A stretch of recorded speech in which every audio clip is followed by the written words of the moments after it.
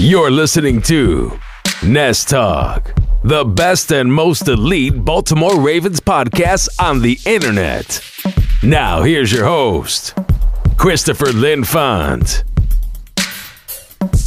Ladies and gentlemen of the Ravens flock, my name is Christopher Linfont, bringing you another episode of the Nest Talk podcast.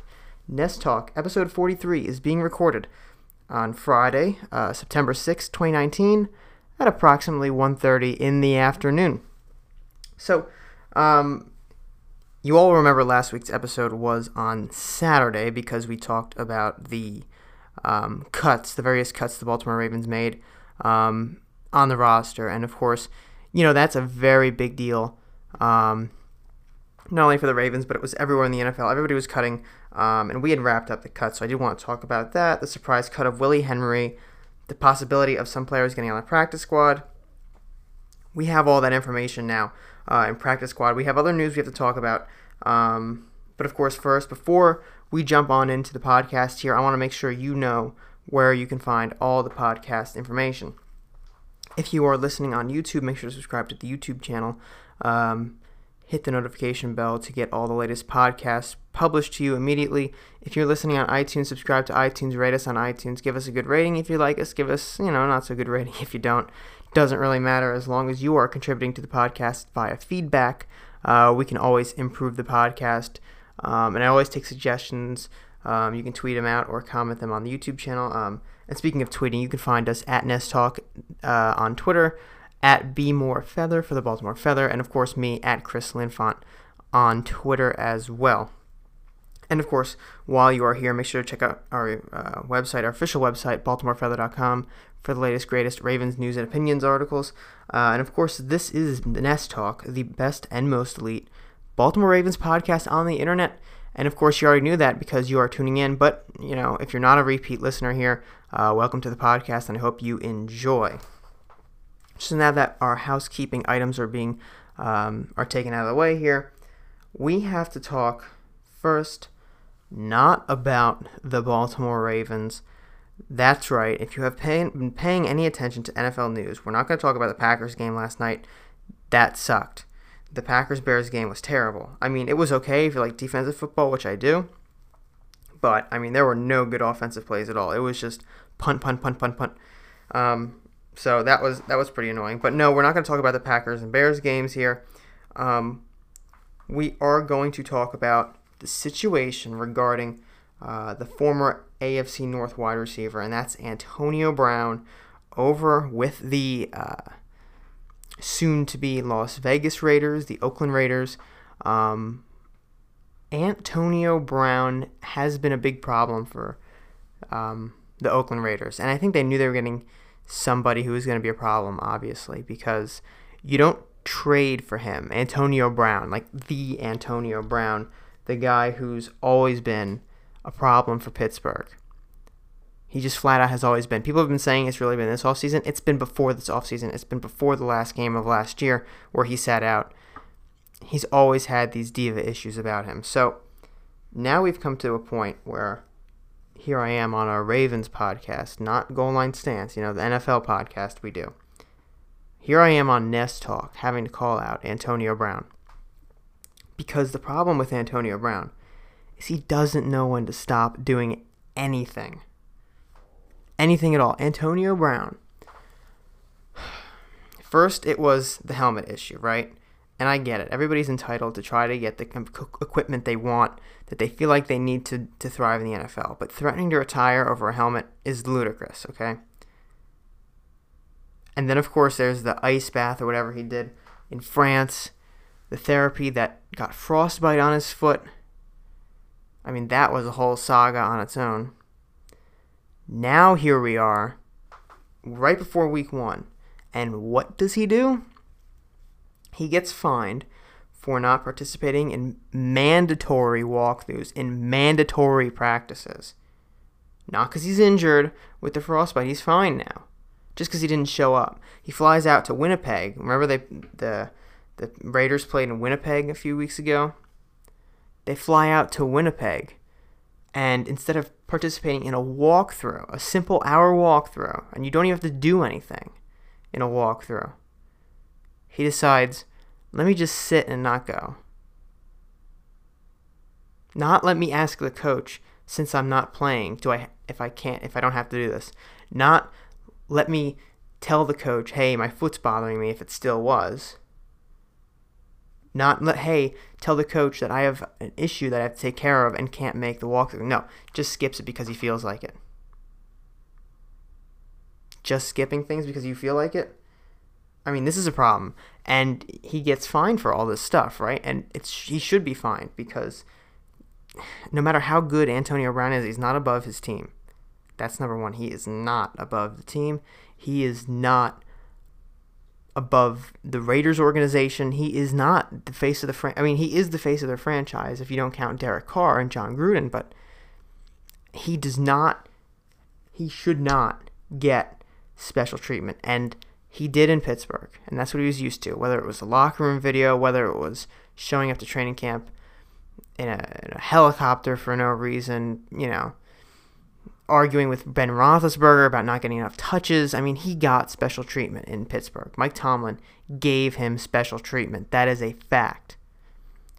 Mike Mayock is not going to give him special treatment. Mike Mayock, they hired him this past year, NFL Network analyst, draft guy who knows all the draft prospects.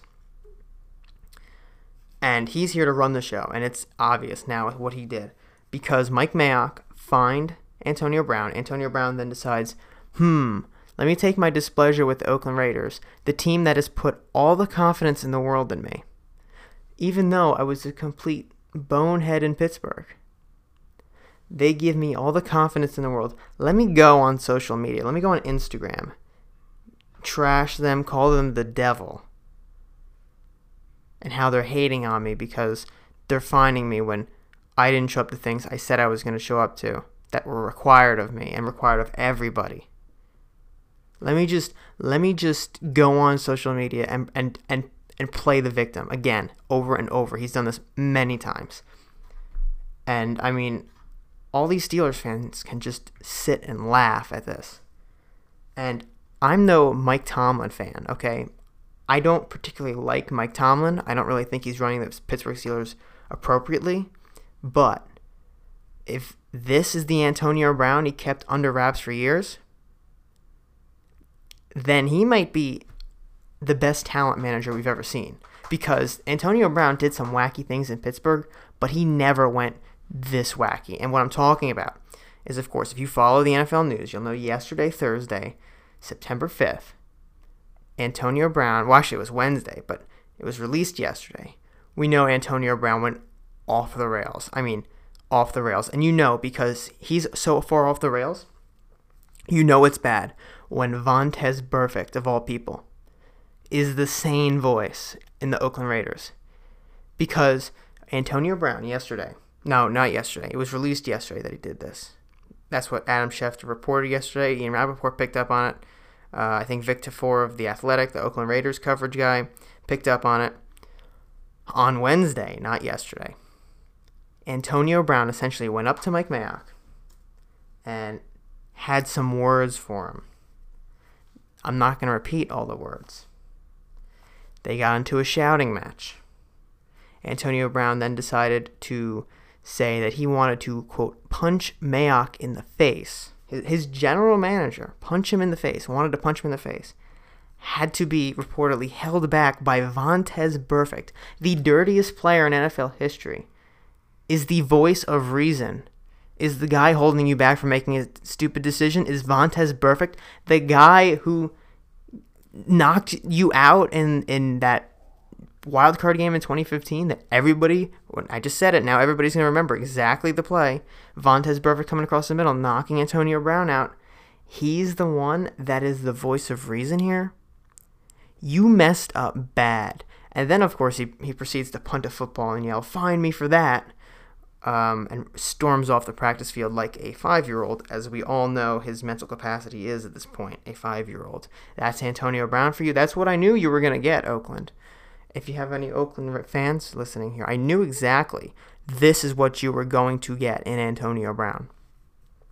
Because Antonio Brown has demonstrated time and time again that he has,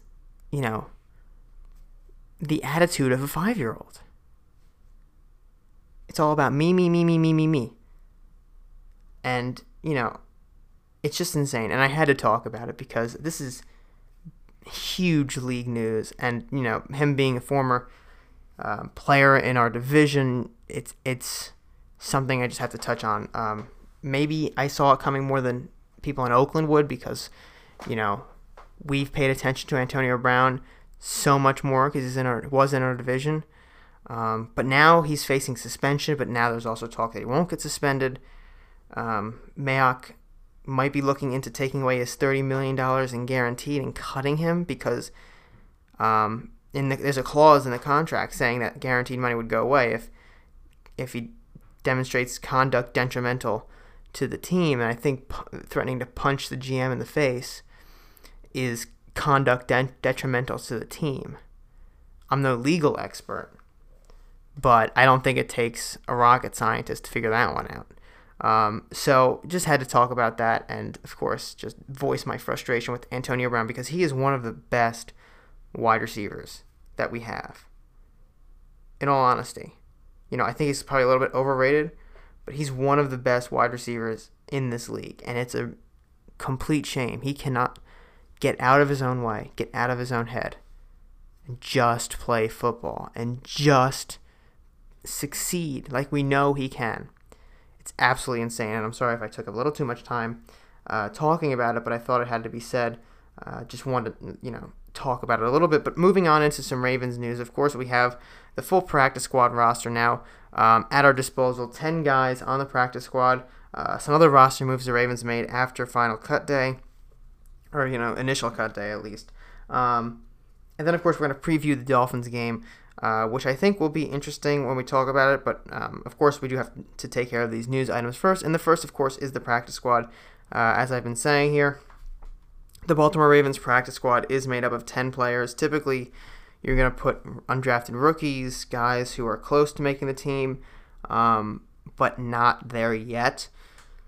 Guys you can hope to develop, or people that you want to have available for you to pick up should somebody else get injured. I mean, these are all, reasons you would put somebody on the practice squad. So the Ravens have 10 guys on the practice squad. And the first one I want to talk about is Maurice Canady, because they put Maurice Canady on the practice squad after cutting him. Maurice Canady, he's been on the Ravens since 2016.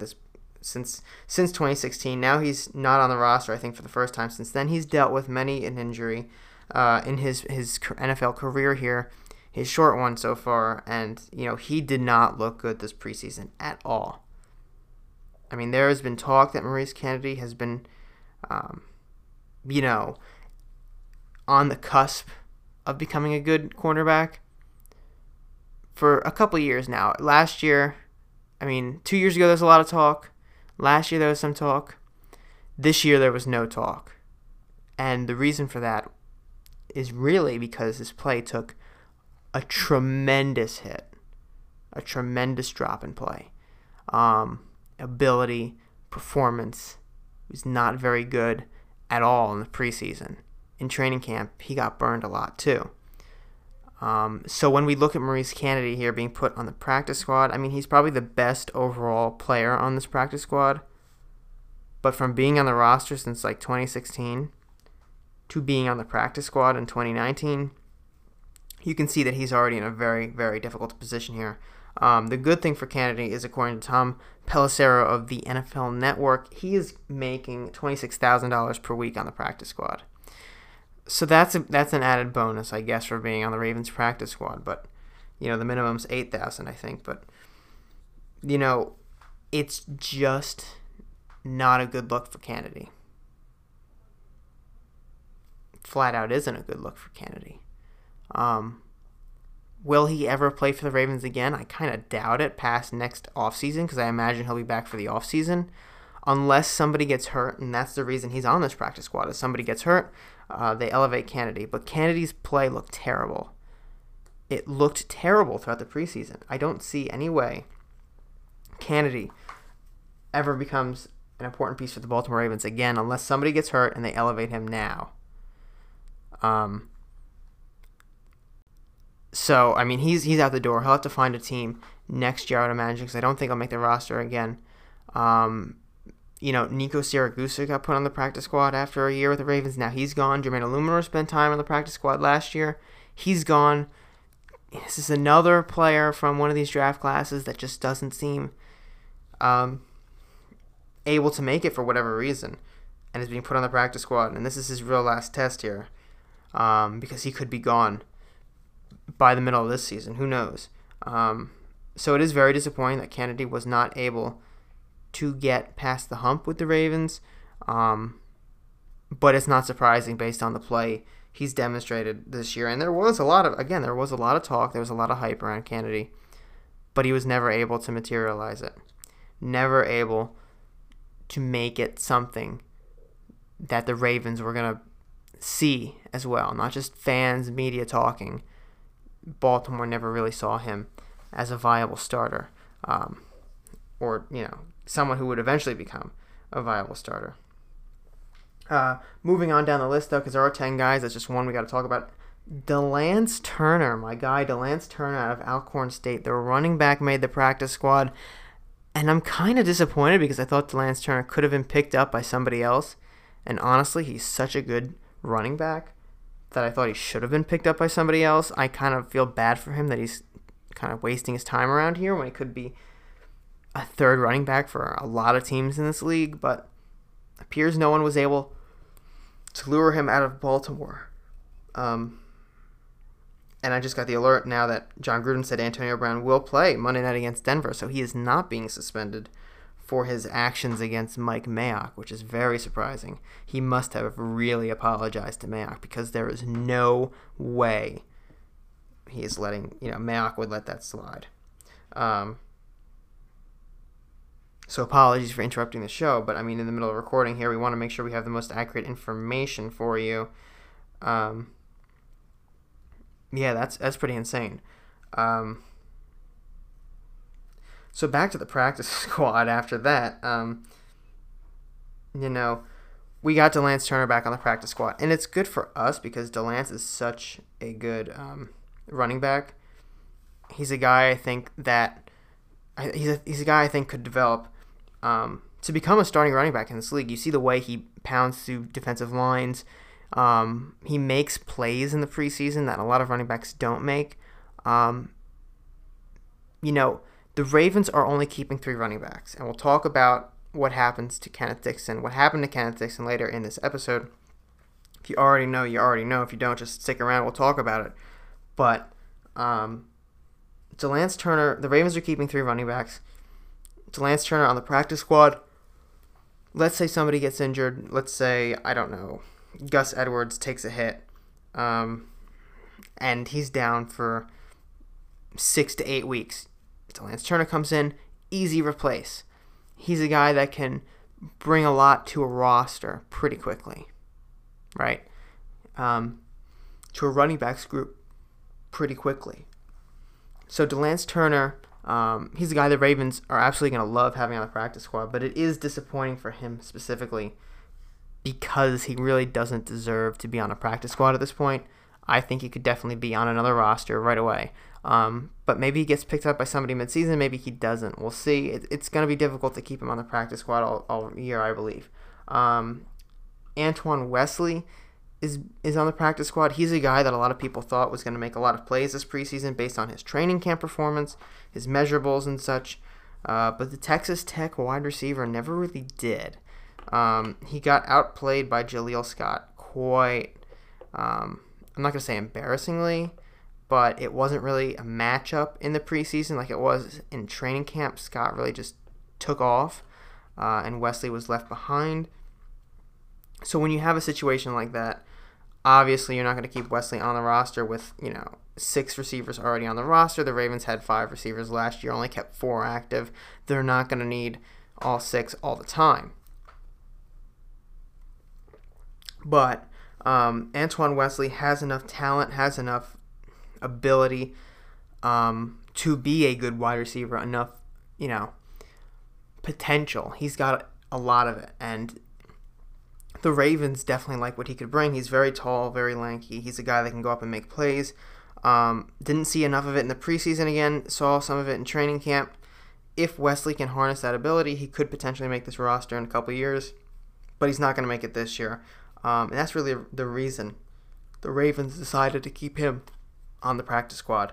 Then, of course, you got Sean Modster there. Sean Modster, the slot receiver, a little guy that kind of reminds you of Wes Welker or Julian Edelman. Of course, a little toned down, obviously. He's a practice squad guy.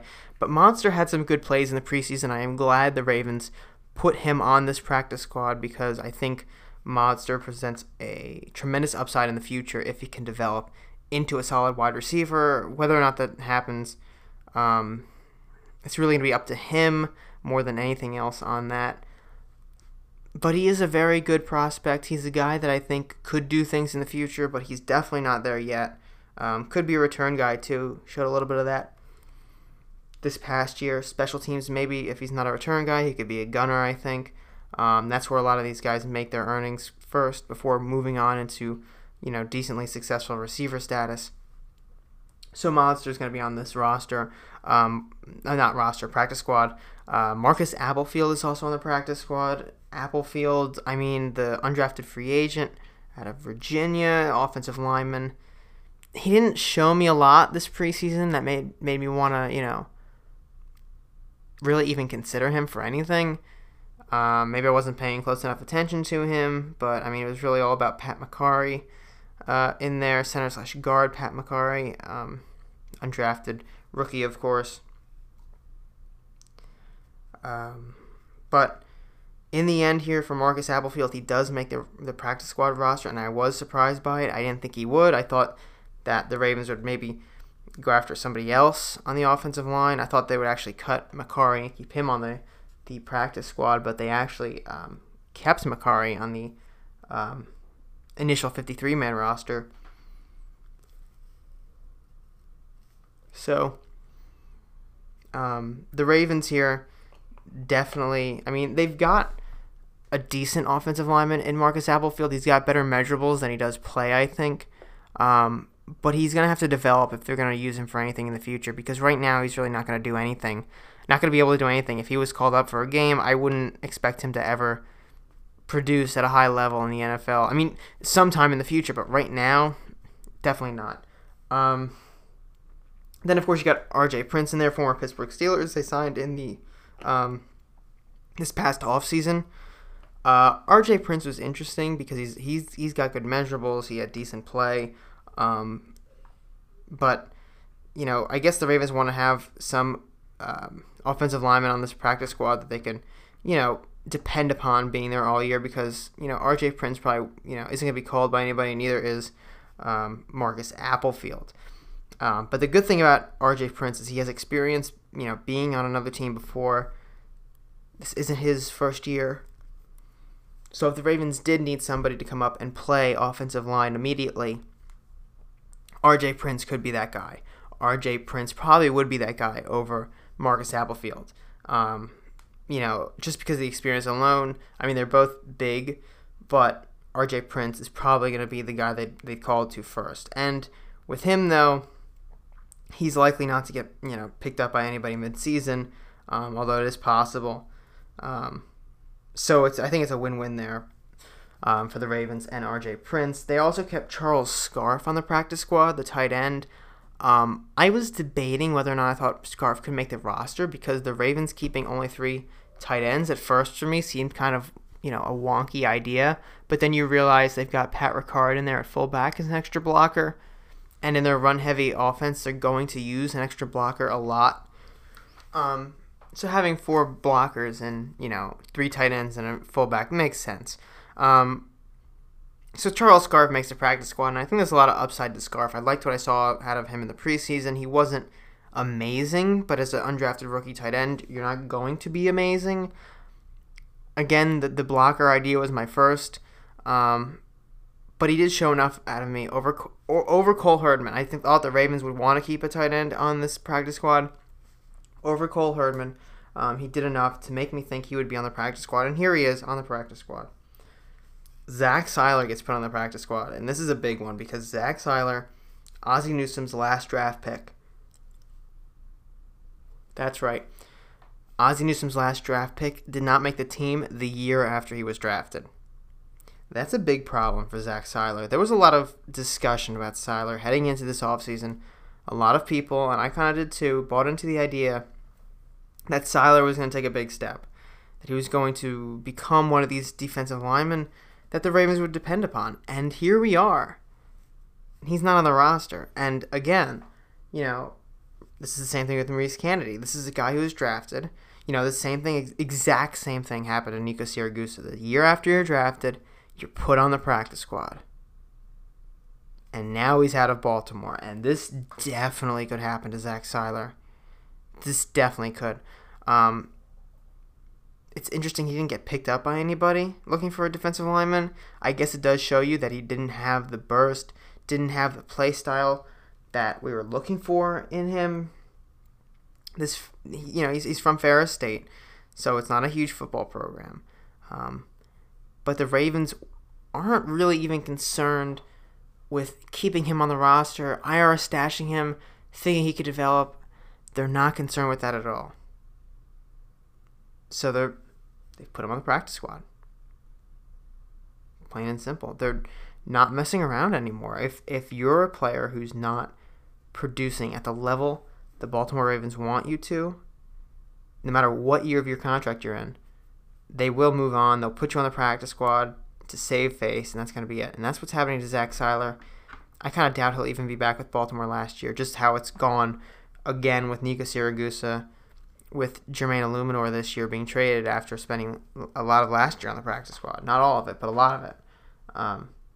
So we'll see what happens to Seiler. Two more here. We've got Aaron Adoye, defensive lineman, and Donald Payne, linebacker. Let's just do a quick round on these two guys. Adoye, I don't know much about, but they do want to have some sort of development at the defensive line position. He wasn't that stand-outish in the preseason, but I guess the coaches did see something in him, whether it's measurables and whatnot, to want to keep him on the practice squad and make him available for the Ravens next year or sometime this year if they're looking for another defensive lineman. And Donald Payne, the linebacker, had some very good special teams moments.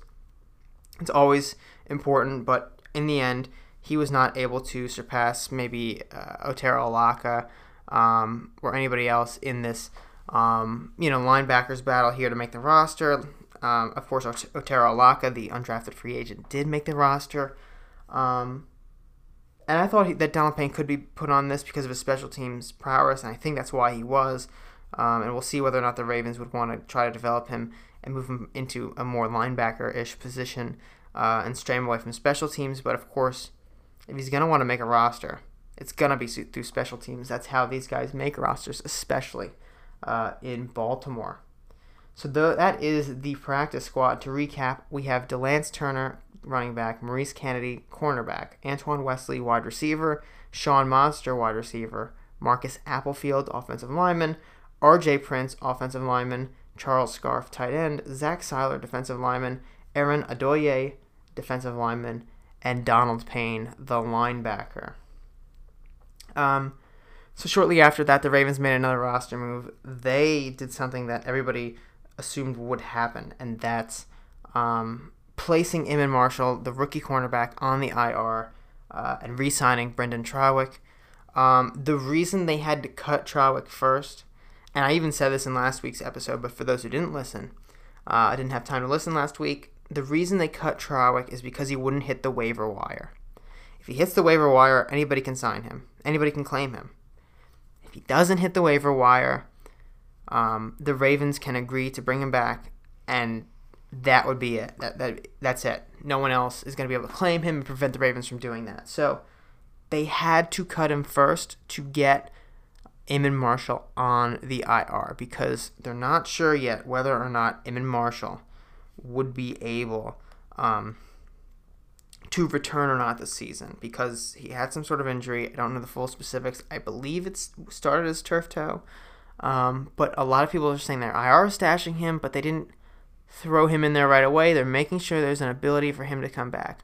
Whether or not he has to he will come back or not, we don't know. The Ravens don't have to designate that for a while. But Iman Marshall has the opportunity to come back should he be healthy too, and the Ravens want him to. And that's what they were really wanting to get. And Brendan Trawick understood the plan, and as a free agent who had been with the Ravens beforehand, basically being told by Eric DeCosta, look, we're going to cut you, we're going to bring you back in, we just have to make sure we get Iman Marshall as eligible to return. And you had to wait after the initial cuts to do that. And they did that. They were able to do it. They brought Trawick back, and everybody's happy now. I like the move. I thought Trawick really impressed me as a cornerback more than I thought he would. And I say that especially in the last game. The last preseason game, he had a pick, played well, and his special teams ability with Justin Bethel is going to be very good. And of course, he did injure Jacoby Jones, that year after the Super Bowl. We're not going to talk about that. But Trawick is a special teams Pro Bowler. He's a guy that has a lot of value for Baltimore, a special teams-oriented team. And I think it's just, honestly, it's smart to have him around, especially since he proved he can play some corner. We really only have like 5 true corners in Jimmy Smith, Marlon Humphrey, Brandon Carr, Cyrus Jones, and Anthony Averett. Even Cyrus Jones, you could say, isn't a true corner, being more, originally a punt returner for this team.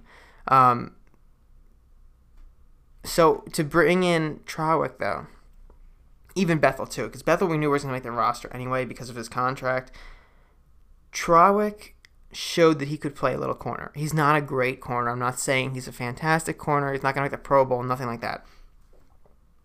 But he has the ability to be a decent corner, a stand-in corner for the Baltimore Ravens, and that's what they're looking for in a guy who can also play special teams. And that's simply what got him back here. It's not just a special teams ability. It's the fact that they think they could use him as corner if they had to, and they'd be confident in doing so. And that's very important to the Baltimore Ravens. It's important to a defensive and special teams-oriented team. So that's how they're going to do it. And I am happy they brought him back because I think Trawick is a very good resource for this team. And then, of course, I talked about Kenneth Dixon for a brief moment, saying we're going to reference him and discuss what happened with him later in the episode. And here we are, because he's our last news story before we break down the key battles the Ravens are going to have to do to win, to prevail, and to defeat the Miami Dolphins this upcoming Sunday at 1 p.m. And Kenneth Dixon has been cut. That's a sentence I've been waiting to say for a long time. And I'm not going to, jump on the ground of Kenneth Dixon's grave, because that's not something I'm doing. I'm frankly sorry it had to end this way. But I was waiting for it because I knew it was coming. And I knew it was coming since last year. When he got hurt in the first game against the Bills, I was there. In the pouring rain. It was near the end of the game. He got hurt. And I just knew right then and there. That's it. He's not coming back. I mean, he did come back. I will give it to him. He came back and played well at the end of the season. But I thought he wasn't going to come back this year. That was my initial reaction. Got placed on the IR, came back off the IR, did well. But the Ravens simply cannot deal with Kenneth Dixon anymore. They just can't. The problem with Kenneth Dixon was never about talent, because he had all the talent in the world. He had all the talent you could possibly need at running back. The problem with Kenneth Dixon was always that he could not stay on the field. He could not stay healthy. And here we are now. He's gone. It only took us a long time to cut Kenneth Dixon. 3 years with him, 16, 17, and 18. Right? Those seasons we've had Kenneth Dixon. He didn't play much the first year because he got hurt in training camp or preseason or whatever. Got hurt last year. Well, I'm sorry, 2017, meniscus tear, suspension. 2018 got hurt, came back, played well. 2019, here we are, got hurt. No one actually really knew what the injury was because he got hurt and then came back in the game. But that may not be the injury discussed here. John Harbaugh pretty much said it outright when they released him, because they had to put him on IR first to give him an injury settlement.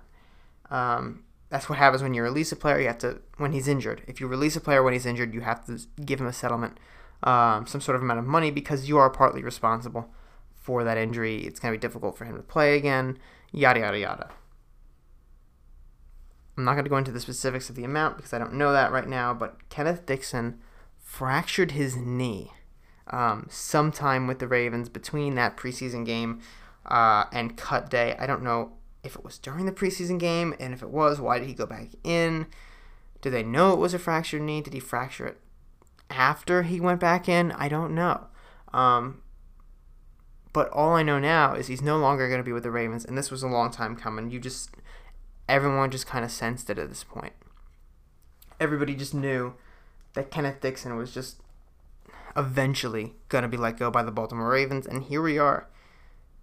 It's finally happened. He's finally been let go, and it is sad because Kenneth Dixon should have had a very good career in Baltimore, but it didn't turn out that way, and the reasons for it, it's just injury. And it's unavoidable because it's not Kenneth Dixon's fault. He keeps getting injured. It's not the Baltimore Ravens' fault. Kenneth Dixon keeps getting injured. It's just the way it has to be, apparently. So the Ravens finally let the Kenneth Dixon saga end, and there was a lot of hype around him for a long time in 2016, but it never materialized. One of the leading rushers and career touchdown scorers in the NCAA could not pull it off in the NFL. And we'll see if he gets picked up by somewhere else. I kind of hope he does, but it won't be till next season at this point with that fractured knee. And that's our last news story. There's really not that much more news to talk about here today. Again, Kenneth Dixon there, not coming back to the Ravens after that. But looking ahead to this Dolphins game, there's some keys to the game we do have to talk about here. Key battles I want to talk about. But first, I have to stress this because I feel like it has to be said, and that's the Ravens can't underestimate the Dolphins here. I know that you're thinking, Chris, they're a lousy team. It's Ryan Fitzpatrick at quarterback. They just traded away Larry Tunsil and Kenny Stills. They have literally nobody except for Xavier Howard at corner. This team, you're completely right. This team is devoid of talent, devoid of direction. I'm convinced upper management is settled on going 0-16 to get the first pick. And whether it's tanking for Tua or Trevor Lawrence or, a non-quarterback, who knows? But I think that there is a plan to tank in place. They're in rebuild mode. And I never agree with tanking because I think it's stupid and you should always play to win. And because a single offseason in the NFL can flip you. So, you don't need the number one pick to be, to base your franchise around. You should not go 0-16 purposely, but that's what the Dolphins are doing here. They're trying to do that. Now, whether head coach Brian Flores is on that plan or not, I don't know. And that's where the trouble lies because the Miami Dolphins, led by Ryan Fitzpatrick at quarterback here, they may be devoid of talent, direction, and everything.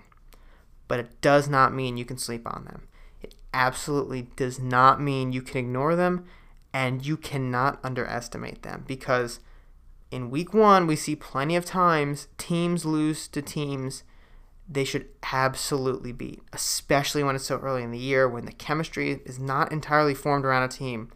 New players aren't acquainted with the system as they would be in week 7 or week 8, right? Earl Thomas is a great player. But this is a brand new system for him. So, I don't expect him to struggle, but I wouldn't be surprised if there's some plays that are like, what is he doing out there? Same thing with Marquise Brown, Miles Boykin, even Lamar Jackson with it's an entirely new offense. So, this game smells like a trap game, and I have an article on deck to be published about this. This game smells like a trap game. And I do not want the Ravens to get embarrassed by the Miami Dolphins in week 1 of the regular season and have that as Miami's only win for the year is against us, because that would be a terrible way to start a year. Absolutely, the Ravens cannot underestimate the Miami Dolphins in any manner. They have to go in and assume they're playing a very good team and act like they're playing a very good team. I'm confident they're going to win. I'll tell you, I'll predict they'll win. I don't know my official prediction yet. I'm still in the process of writing it. You'll find that on BaltimoreFeather.com, of course. I'll tell you they're going to win, but I don't know by how much, and I'm not. As long as they just follow what they have to do, as long as they just see it as a game and not as a win. If they go in thinking they're gonna come out victorious, that's one thing. If they go in just assuming they're gonna be victorious no matter what, then they have a big problem. Now, I don't think the Ravens are gonna have this problem because John Harbaugh's not the kind of coach to just allow that. But, players can talk and stuff happens sometimes. So the Ravens, again, not to keep hammering this point over and over again, beating a dead horse here, but the Baltimore Ravens cannot, and I repeat, cannot underestimate the Miami Dolphins in any way whatsoever. But now, of course, we are going to head right into the 3 key battles I'm going to name here for this game. Again, the Miami Dolphins are pretty darn devoid of talent, in all honesty. There's not a lot of guys on this roster that really strike fear into my eyes here. But the one who kind of is, believe it or not, is Kenyon Drake. And, he's not the best running back in the league. I wouldn't say he's top 5 or top 10, but he's serviceable. And I know this offensive line has gone through some turmoil in the past few days with the trading of Laramie Tunsil and everything. But if Kenyon Drake gets the ground game going, then the Ravens could have a problem. So it's Kenyon Drake versus the Ravens front 7. And I got to be honest, there's a lot of question marks on this Ravens front 7.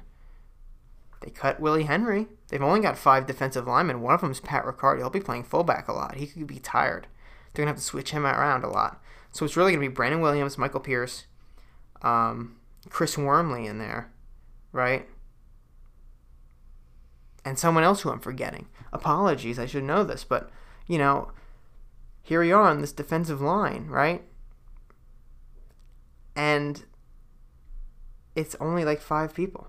And, of course, you have the linebackers, right? This is the front 7, not the front 4, not the front 5. It's the front 7. Pino Nwasa, we know, is going to be good. But who's going to line up next to him? If Kenyon Drake can hit a hole quick, and Peanut's covered, and Peanut's blocked, who's going to be there to go tackle him? Is it going to be Chris Board? Is it going to be Kenny Young? Otero Alaka? I don't think it's going to be Otero Alaka, but one of those 2 guys, Chris Board, Kenny Young, he's going to have to go get it. And I don't know, because it's a big question mark. I mean, we saw good plays from both. Kenny Young had some big hits this preseason. But will he be able to consistently do that against the first-team defense? I don't know. I mean, offense, I don't know. Now, again, it's the Miami Dolphins. They're devoid of talent. Their offensive line is not good. But if they get enough momentum, if they make a few plays, if Kenyon Drake busts the big one on the first drive, the Ravens could be in for some trouble. So the front 7, the first thing they're going to need to do is establish dominance, because they need to dictate the game to the offensive line, not the other way around. They absolutely have to dictate that game and basically tell Kenyon Drake he cannot run on them at all this game. That's number 1. Number 2 battle is going to be Xavier Howard versus Lamar Jackson. And you might be thinking to yourself, well, Xavier Howard's going to be back there, and Lamar Jackson's going to be over, in our side. They're not going to be going head-to-head. Xavier Howard is the only cornerback, is the only defender, really, on this entire team that I'm actually worried about. Because, look, Lamar Jackson is not the best thrower. I think we know that. And, I'll get a comment maybe here and there. Oh, you're just hating on Lamar. I'm not hating on Lamar. It's a fact he's not the best thrower in the world. It's a fact. Look at his stats last year. Look at the way he threw the ball. It wasn't great. It was okay. It was enough to win games. But it wasn't great. And that's what concerns me here. Is Xavier Howard is a fantastic corner. Is an absolute stud at corner.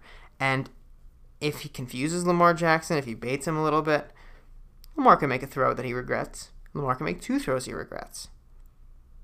We don't want to see Lamar's season start out bad with interceptions that are unnecessary, bat downs that are unnecessary, stupid decisions that are unnecessary, and Xavier Howard can make this happen. Now, I'm not saying it's going to happen because I do trust Lamar Jackson. I think from what we saw in the preseason, it wasn't a major improvement, but it was an improvement from what we saw. I mean, he only played in 2 games in the preseason. 2, that was it. Jaguars and Packers. After that, he didn't play. So it's been a few weeks since we've seen him play. We'll have to see him play again here and determine whether or not he's bettered his throwing motion, bettered his mechanics, bettered his accuracy, his precision, his decision-making, everything about it. If he has, then he really shouldn't worry that much about Xavier Howard. Maybe just stay away from him more times than not. But he has to not play mind games with Howard, because if Howard makes him think one thing that he's not looking and baits him into throwing and gets a pick, he's going to get frustrated, especially in week 1. I mean, we all would get frustrated in a situation where we're just starting something and can't do it. So we want Lamar to have a good game.